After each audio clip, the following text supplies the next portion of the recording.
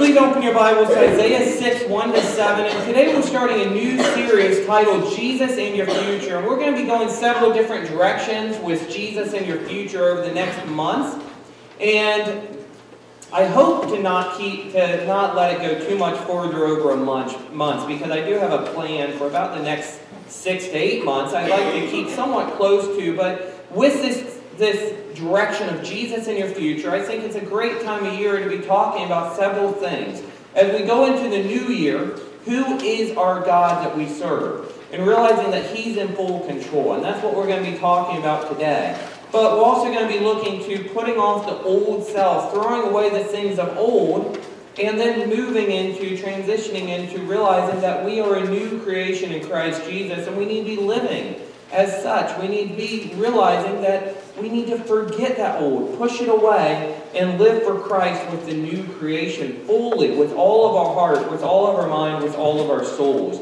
And then we'll continue the Jesus in our future as we look to the vision of this church, the vision of this body of believers into the future year. As we look to our vision statement for this church, our vision for this church in the community is to know Christ personally, and then to make Him known, whether that be in the church body, the community, or the world. That is our vision here at Bloomer Baptist Church, is to know Christ and make Him known. So we're going to be going several different directions with this, Jesus in your future. But today, as we look to Jesus in your future, we're looking to you. And we're looking to the new year with this title right here, New Year Fear, a New Year's God. Isaiah 6, 1-7. And allow me to explain this title just a little bit. You see, I am really looking forward to a new year. I'm looking forward to new opportunities, new choices, and a new start here in Bloomer as we've already started. But I look forward to the new relationships that I continue to make and the new ministries that we continue to serve in and we continue to learn under. And I hope that you also find yourself looking forward to the future and to the new year, which is knocking at our front door, as today is New Year's Eve. It is still New Year's Eve, right? Yes, the 31st of December. So tonight at midnight, we'll be celebrating that we're in a new year. However, as this year ends, I also realize that the new year with these new opportunities also brings about change. And it brings about a new fear, a New Year's fear. We fear the unknown. We fear the idea of change to our lives. And believe me, I fully understand this fear of change, as we've recently gone through a lot of change, as I have recently moved our entire family and everything we know from Ohio up here to Wisconsin. And it has been a great change. But I'd like to give some advice to this change, advice to this New Year's fear, something that has helped me in the past few months. You see, as you look to the future, we need to focus our attention not just on a new year, new opportunities, and new choices. We need to not just focus our attention on these new resolutions, New Year's resolutions, but we need to focus our attention on a New Year's God. Now let me explain that just a little bit further. So you see in Hebrews 13:8 we read, Jesus Christ is the same yesterday, today, and forevermore. Jesus Christ is the same yesterday, today, and forevermore. So I'm not trying to say that, well, what I'm not meaning that God is going to change. But your understanding of who God is what needs to change. I'm not trying to say that you need to worship a new God in the essence of a new idol or a different God. Because there's only one true God, and that's the one who we're here today to serve. That's the one we're here today to praise and to worship and to look into His Word, the Bible. He is the only true God. But Psalm 28:7 tells us, the Lord is my strength and shield, and in Him my heart trusts. In Him my heart trusts. I think, and what I fear, is that we don't have a true understanding of who our God is. So when I say a New Year fear and a New Year's God, what I mean is that we need to deepen our understanding of who our God is. We need to look into God's Word and really look to Him as we look to these New Year's fears. We need to look to Him for our strength. We need to look to Him as our shield. And we need to remember that we need to trust in Him.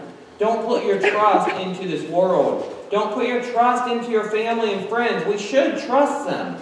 But if we trust them with everything we have, when they let us down, we're going to feel lost. We need to realize that God is the one that is in full control. We need to have a right vision of who God is and how powerful He is. We're coming upon a new year, and people are making a lot of resolutions for change. Choices to change. What are your resolutions? What are the resolutions the world is making? I think almost all of us, whether we write them down, we put them on the fridge, we put them in our phones to remind us, we all at least think mentally of what resolution are we going to make? What change are we going to make? And for most people, it's something like a diet or exercising. I know I could use to do some more exercising. I could definitely use to watch what I eat. So lately we have a joke in our house because our scale is not working. And so I said that we need to buy some new batteries. Well, then we said we might as well wait to buy the new batteries until spring because we're not going to like what it says all winter anyways. But everybody has these New Year's resolutions. No more smoking, no more drinking, better relationships, whether it be with people in the community, with family, with friends, or whether it be seeking a better relationship with God. Or maybe it's we have a New Year's resolution that we want to meet somebody in our life. God desires for you to change as well. But a lot of times it just does not happen. Whether it be the resolutions that we make in the world or the resolutions we make to know our God better, we have the best of intentions, but we find ourselves making excuses or allowing other things to get in the way and prevent us from accomplishing these goals that we're setting in our lives. We fail to remember that in the Lord we find our strength and shield. In the Lord we trust. And I think we all struggle with this. I believe that a lot of this is because we may be scared, afraid. We may fear the future that a new year brings because even though it sounds like good stuff to exercise, to diet, to change, even though it sounds like good stuff, and it is, to be in God's Word more, to have better church attendance, to have better attendance to the Bible studies, or to be there for your neighbors, the community. It's all great, but it involves change. It involves putting yourself in hard situations or out of your comfort zone as well. But we need to remember that even when the future scares us, we can still trust that God is in full control. That's the advice that I'm getting at here for you today, is realizing that God is in full control. We need to give it all to Him. But because we fail to have a proper understanding of who He really is, we fail to look to how He tells us to live. So I want us to look to Isaiah 6, 1-7 today. And if you could please stand as we read this one more time. If you have your Bibles open, please stand up with those as well. And I just think it brings respect to God and His Word as we stand and we read it. I know we've read it once, but I'm also a fan of rereading and rereading, so it really pounds it into our heads and we really understand the meaning behind it. So let's read. Isaiah 6, 1-7, I do have it on the slides in front of you as well. In the year that King Uzziah died, I saw the Lord sitting upon a throne, high and lifted up, and the train of His robe filled the temple. Above Him stood the seraphim. Each had 6 wings. With 2 He covered His face, and with 2 He covered His feet, and with 2 He flew. And one called to another and said, Holy, holy, holy is the Lord of hosts. The whole earth is full of His glory. And the foundations of the threshold shook at the voice of Him who called, and the house was filled with smoke. And I said, Woe is me, for I am lost, for I am a man of unclean lips, and I dwell in the midst of a people of unclean lips. For my eyes have seen the King, the Lord of hosts. Then one of the seraphim flew to me, having in his hand a burning coal that he had taken with tongs from the altar. And he touched my mouth and said, Behold, this has touched your lips. Your guilt is taken away, and your sin atoned for. Thank you. You may be seated. So before we dig into this, before we look too much into this, allow me to give you some background here. So this was an uncertain time in the world. King Uzziah had recently died, Or at least he was dead in the way that he was no longer able to fulfill his duties as a king. We'll talk a little bit about that here in a minute. But life was about to change. As Uzziah was dying, or Uzziah was no longer able to fulfill his duties as king, life was about to change. What would happen next? Who would rule the kingdom? Who would be there for them? Who would look out for them? Who would protect them from invasion of bordering armies? The life for Isaiah and his people would both be changing. And Isaiah was being prepped by God for his calling to be a prophet of God, a prophet who would announce the coming judgment of the world, the coming judgment of Judah, and the future coming of the Messiah, of Jesus. Isaiah would have a vision of Israel's true king seated upon the throne. Amidst this time of instability, Isaiah saw a vision of God on the throne, a vision which left him with such an awe-striking, awe-inspiring, overwhelming view of God's holiness that Isaiah was left with an overwhelming, realistic view of his own sinfulness, his own unworthiness. He was not worthy to see God in such a way. He was not worthy to see God in any way, but God presented himself in front of him. He is reminded that God is in control, and he is holy. We struggle with this as well in our life as we look to our own ways and we think we can fix anything, such as the heaters this morning. I find it funny that I went in to pray with the men before we began service, and we did pray for the heat. We prayed, Lord, we know you are the one in control. And it's funny how these things remind us of that. Little things like this can remind us that we're not in control, but God is. And I came out, and the guys got the heat working. So praise God. But it is a reminder that we struggle with thinking we can fix anything. And then when something goes wrong in our life is wrecked. We don't know how we're going to move on. We don't know how we're going to go on until we realize that we're not in control, and we never were. God is in control. We are unworthy. Isaiah may have been fearing a new year, a new opportunity, a new change, just as you. He was fearing, just like the people, what is going to happen? Was King Uzziah no longer at his throne? And he has a vision that we can all learn a few things from. But how would this scene look for him? How would it look for you? First, we see a little bit more background that King Uzziah had recently died, or at least he was unable to continue his reign. But what you should know is he had been in reign as the king for 52 years approximately. 52 years of a very good reign as king and protecting the people. But he was also suffering from leprosy.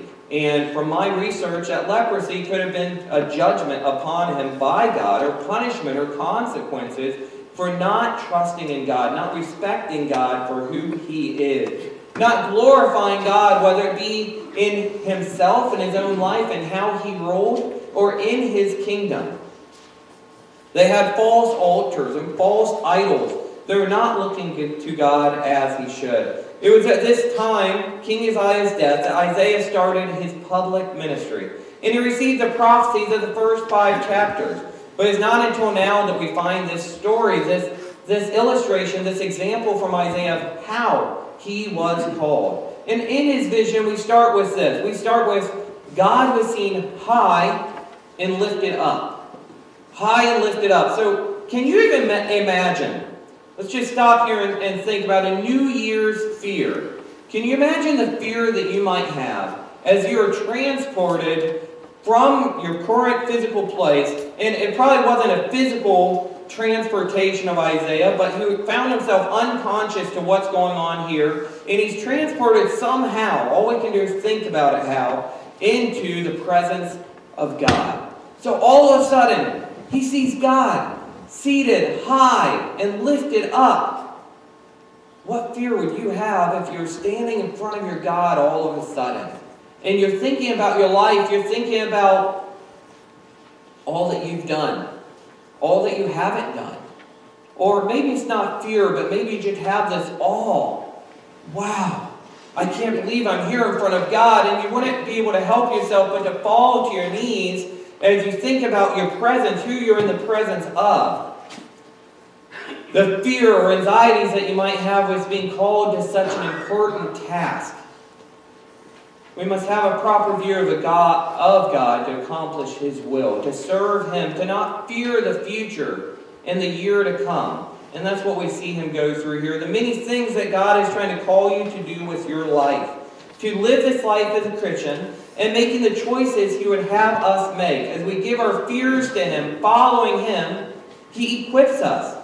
I was scared to follow God's direction up here to Wisconsin. I shared that with you, that it was a big change for us. But what I found is, although I was scared to become a senior pastor, a head pastor of a church, and to shepherd this church body, although I was scared to move from Wisconsin, I had an easy life. I was in my comfort zone. I loved doing what I was doing. But God was calling me to a new path. What I found is, as I accepted that, I told God, I am yours. I will follow you wherever you call me to be. I will do whatever you call me to do. I found that He equipped me. He brought about this peace and this comfort. And a lot of times the lack of peace, the lack of comfort we find is because we're not following God. We're not doing what He needs us to do, what He's calling us to do.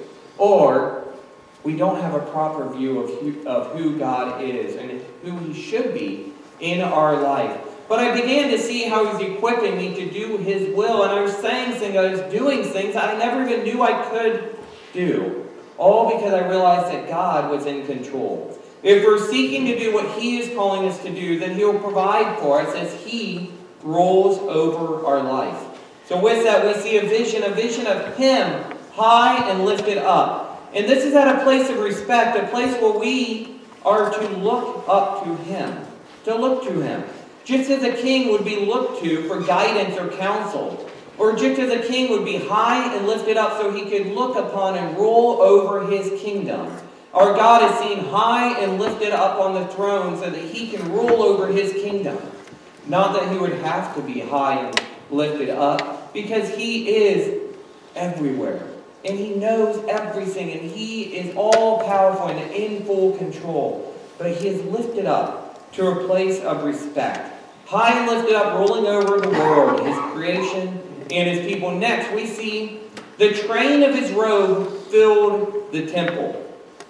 Now, I looked to a lot of other translations with Isaiah 6 here. And even this morning, I was reading through my message and thinking through it. I thought about bringing up several translations here. But I thought, I'm carrying a stack about this high. I'd be throwing all these Bibles on the table here. But I thought about bringing all these. I looked at the ESV, the English Standard Version, which I normally preach from.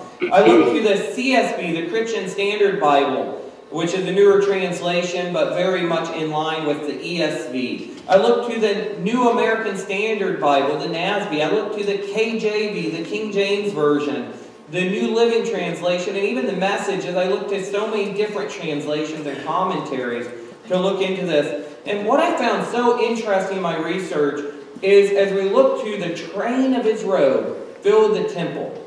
And as I cross-referenced and looked at these translations, that some translations actually say, the hem alone filled the temple. So train, hem, I don't know, I think of the hem of the train, or the hem of His robe, and I think of a hem on my pants. I think that just the hem alone, just the train alone filled the entire temple. Now, what is the significance in that? Let me read to you here. I did some research and found the significance of the length of the train, or how big it was. In ancient times, when a king had won a great victory and defeated an enemy, the king would walk through the battleground and take for his men the spoils. But the greatest recognition for the king that he had been victorious was signified when he would have a piece of the defeated king's robe cut off and then sewn onto the the bottom of the train of his own robe. For a king in Old Testament times, the length of his robe, or the train, would therefore be a sign or an indication of his greatness. The longer his train, the more victories he had won and the more kings he had defeated. Our God reigns victoriously. And as I read this, and I know it's not so much that He was in these physical battles, defeating all these earthly kings, which in a way He was, but we have this reminder of just how much majesty, how holy our God is, how victorious our God is, that his train, his hem of his robe, filled the entire room. The other thing I think of with a train is a bridal gown, a wedding dress, and how it used to be. I don't think it is as much anymore, but brides wanted these long trains on their dresses. It was very elegant, but especially when it came to princesses being married in movies, you see a lot of times they have these very long trains because it shows, or they want you to think it shows, how important they are, how important their kingdom is, or the life is. Well, here we see the train of God's robe filled the entire room. We're reminded that our God reigns victoriously. Maybe you fear the new year and the change because you're afraid of failure. Maybe you fear the resolutions you may make because you know that you've failed at these in the past. I don't know about you, but every year I make certain resolutions, or I think, oh man, this new year I need to get my life on track. I need to start losing some weight. I need to do better with my watching what I eat. I need to read the Bible more. All of us wants to read God's Word more. And maybe we today even think, you know what, I shouldn't even make that resolution because I failed at it before. Why should I keep on trying? Have you trusted God to help you? Have you trusted and realized that God is victorious and He reigns with all of His majesty, all of His holiness, all of His righteousness, all of His power? And if we look to Him, and if our resolutions are really where they should be, if the changes that we're wanting to make in our life are really changes that He would desire to see in your life, then He's going to help you to make those happen. Resolutions which honor and glorify Him alone and not yourself. If you're doing these things in this way, then I believe He will be victorious in your life too. This vision is also to be noted that it's going beyond the earth and into the temple of God. Isaiah's body may have still been on earth, but he was in front of his Lord, the King. And as we read on, we see the description of the seraphim. I've always kind of had this interest in the seraphim and the cherubim and the angels of God, and for obvious reasons, I can't describe them as much as I would like to because I've never seen one. But the description that we do see in God's Word is just it's an awesome description, an amazing experience. And if you Google it even, as I tried to picture what this might have looked like, you see some of these pictures that people have come up with. These artists have tried to paint, based off the many descriptions that we have in God's Word, what they might look like. You should take a breath and think, wow, God created all of that. The word seraphim comes from a Hebrew word meaning fiery angels or burning ones. And the description that we see is somewhat similar but much different than the living creatures we see in Revelation 4, or the cherubim we see in Ezekiel, or many other angels as we see 6-winged creatures. So picture that now in your head, that we're seeing as we read in Isaiah 6, 6-winged creatures. But each wing was being used in this scene. It's not that God created these 6-winged creatures and they just used 2 to fly around, or they used all 6 to fly around, but every wing had a purpose. 2 wings to cover His face. They dared not look upon the face of the Lord directly, upon God's glory directly, because God's glory is so overpowering that it would just take them over. It would consume them. It could blind them. It would be too overpowering. Have you ever tried to stare into the sun? How about the solar eclipse? I hope you didn't. Maybe that's why I see some glasses on some people's faces. But the solar eclipse, the sun is just so overpowering. You can't even stare at it with a special filter. But the glory of God is so overpowering that even these divine angels, these divine seraphim that God created and that were serving God, they're created for this purpose. Even they cannot look upon God. There's no filter for them. They covered their eyes with 2 of the wings. 2 wings were to cover their feet. Even though these creatures serve God, they're too lowly to deserve a right to step upon the holy ground where God's presence is. And then 2 wings to fly. 2 wings to fly. So at all times, it looks like they had two wings available to fly. And the significance here is that they needed to have these two wings open to be able to serve God. Sometimes we try to do too much with our own life. We don't allow ourselves the freedom to be able to serve God because we try and do too much.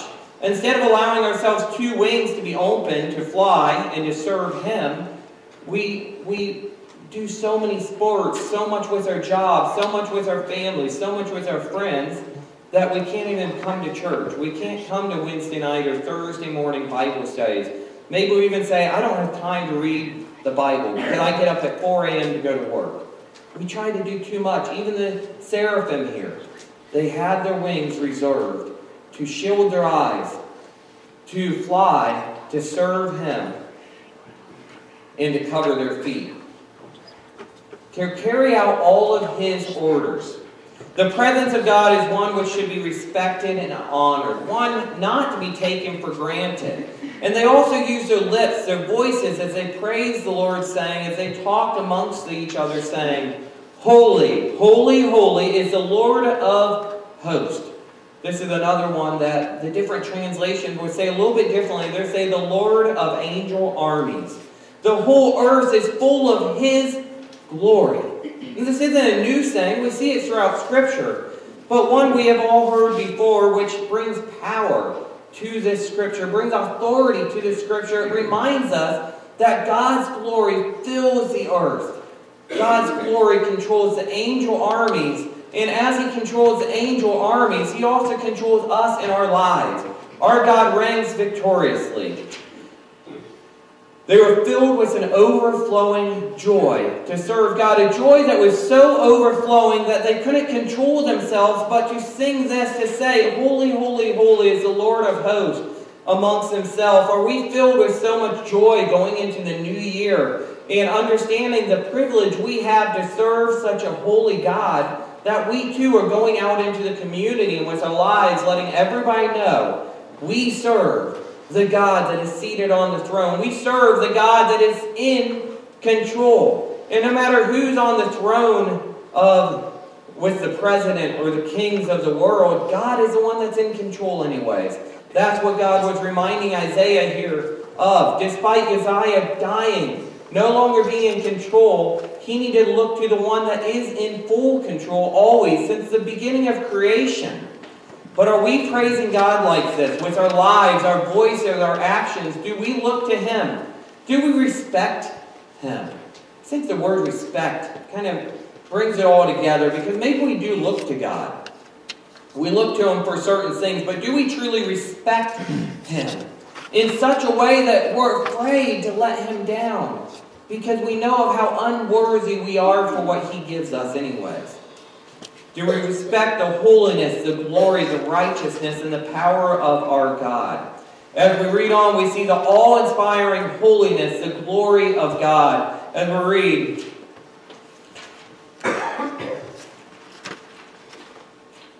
and the foundations of the threshold shook at the voice of Him who called. And the house was filled with smoke. And I said, Woe is me, for I am lost. You see, our God is like a consuming fire. The smoke was consuming the temple. But the great thing about this is, although the smoke is filling the temple, it didn't overtake Him. It doesn't destroy Him. But that's what Isaiah was afraid of, is he was so unworthy to be in God's presence, was how he was living his life, just like the people of the kingdom, was how he was talking. And he wasn't using his life all for God as he should. And he realized, I am unworthy, and I'm standing here, I'm kneeling here, I'm before a holy God that deserves so much better. Woe is me. Another translation put it, doomsday, doomsday. I am standing amidst doomsday. He was afraid that he was about to be doomed to his life because of where he was. The God whose creation displays immeasurable perfection and power and glory. Just a speck of what He is capable of. Look to the universe as it displays the glory of God. In Psalm 19:1 we read, the heavens declare the glory of God, and the sky above proclaims His handiwork. I think that is only a speck of what He's capable of. We could never really fully understand God's power and wisdom and what He is capable of, His holiness, His righteousness, because all we compare Him to is people we know of this world, the power we see on this earth. Nothing can be compared to God, though. Sinful man has failed to show Him the respect of glorifying Him as He deserves.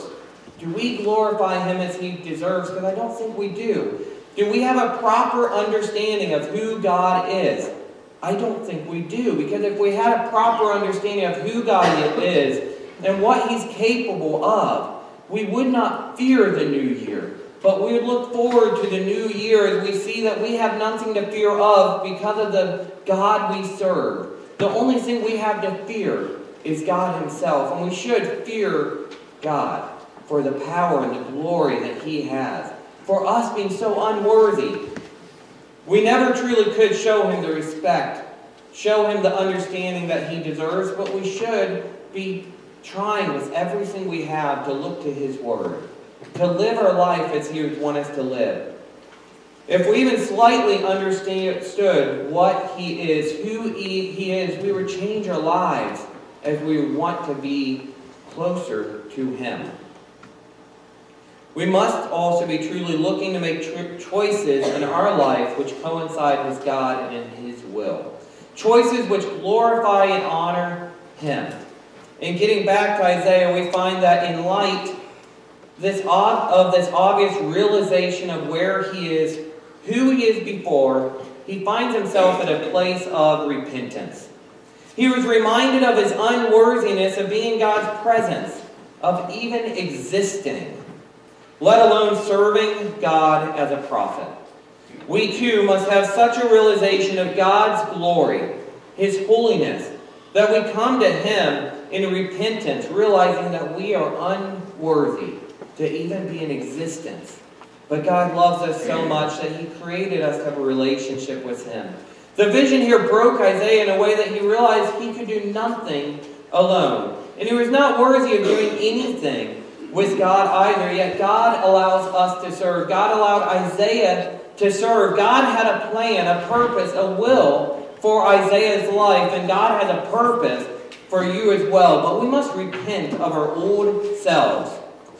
We must realize that God called Isaiah, and He called you too, to serve Him with our life. We must realize that we are not alone in this new year. God has equipped us with all we need to follow Him and His will. We're equipped to do battle against not just the worldly forces we see, but the spiritual forces that are at work in this world. We must not fear a new year, but instead we must look to Him in a new, deeper way. For some, the new year is exciting. For me, I'm excited right now for the new year and the new opportunities that I have to serve in a new community and to get to know each of you. But for some, the new year brings about fear and anxiety and stress. We must realize and we must remind those people that God is in control and He has a purpose for your life. A habit. It takes 66 days to form a habit. 66 days as you work to trust God more this year with your life. What will you do to make spiritual decisions stick? What will you do to make what you're changing actually stick? 66 days. A lot of times these New Year's resolutions, how you're trying to change your life, they don't stick because you don't continue to do it for 66 days. So I'd like to give you a few recommendations on resolutions to help you to have a New Year's God, to put away your New Year's fear, and allow God to make you a New Year you. First, 1, commit to yourself to forget your failures. It's hard to move into a new year and continue to focus on the new if you're still stuck on the old. And we're going to be talking next week more about putting away the old. But we must, number 1, put away the old. Forget your failures. Number 2, commit to yourself to give up your grudges. Give up your grudges. How can you continue to look to the new? How can you forgive as Christ forgave you? How can you allow people opportunities to serve and to help you? And how can you love on them if you still hold a grudge against them? Number 3, commit yourself to restore your relationships. Commit yourself to restore your relationships, just as God restored His relationship with you. Even though we did not deserve it, even though we are unworthy, we must restore the relationships in this life with those around us. But start with restoring your relationship with God. And then allow that restored relationship to dictate how you restore those relationships around you. Don't wait for you to feel like those people are worthy of your forgiveness. But instead, know in your heart, know in your mind that they don't forgive. They're not worthy of forgiveness. But neither am I. Restore your relationships. And then lastly, commit yourself to turn your back on your transgressions. Romans 6:2. Look to the future and trust God with your life. I'd like to remind you in closing of Ephesians 6:10, where we read, "Finally, be strong in the Lord and in the strength of His might." We can't be strong in our own might because we're not mighty, but we serve a mighty God, a victorious God. We must look to Him for strength. We must look to Him as our shield to this world. And if you continue reading and study further in this section of Scripture, you'll find the armor of God explained. You will be reminded that we will battle much in this world, but you also find that God is the one we must focus on. And God does not expect us to fight the battle, the spiritual forces of this world, alone. He also does not expect us to fight empty-handed. The problem is not the new year and new opportunities or new choices. The problem is that we try to do too much on our own. God created us to have a relationship with Him. All we must do is trust in Him, trust in Jesus as our Lord and Savior, and look to Him for strength. Look to Him as a shield. Look to Him for life. Wherever you go this next year, whatever you're up against, I encourage you to remember to look to Him and His might. You're not alone. Do not look to yourself, but look to God and the God you serve. And even when the future scares you, even when tomorrow scares you today, even when you don't know how you're going to get through this weekend because of what the world is throwing at you, realize that our strength does not come from ourselves. Our strength comes from God, and God is in full control. God is seated upon the throne. A new year you should be one which realizes that God is in control. So as you look to the new year fears, remember that you serve a God which is in full control. Allow me to close in prayer as the worship team comes up. Lord, we thank you that as we look to a new year into our lives, we realize that we're not alone and we don't have to fear what's coming upon us. We don't have to fear the new year, the changes that might happen in our lives, because we know that we have you in our lives, and you are mighty, you're victorious, and you are seated upon the throne, high and lifted up in glory. And Lord, I pray that we respect you and we honor you, we glorify you for who you are with our life this next year, and everything we do to glorify you.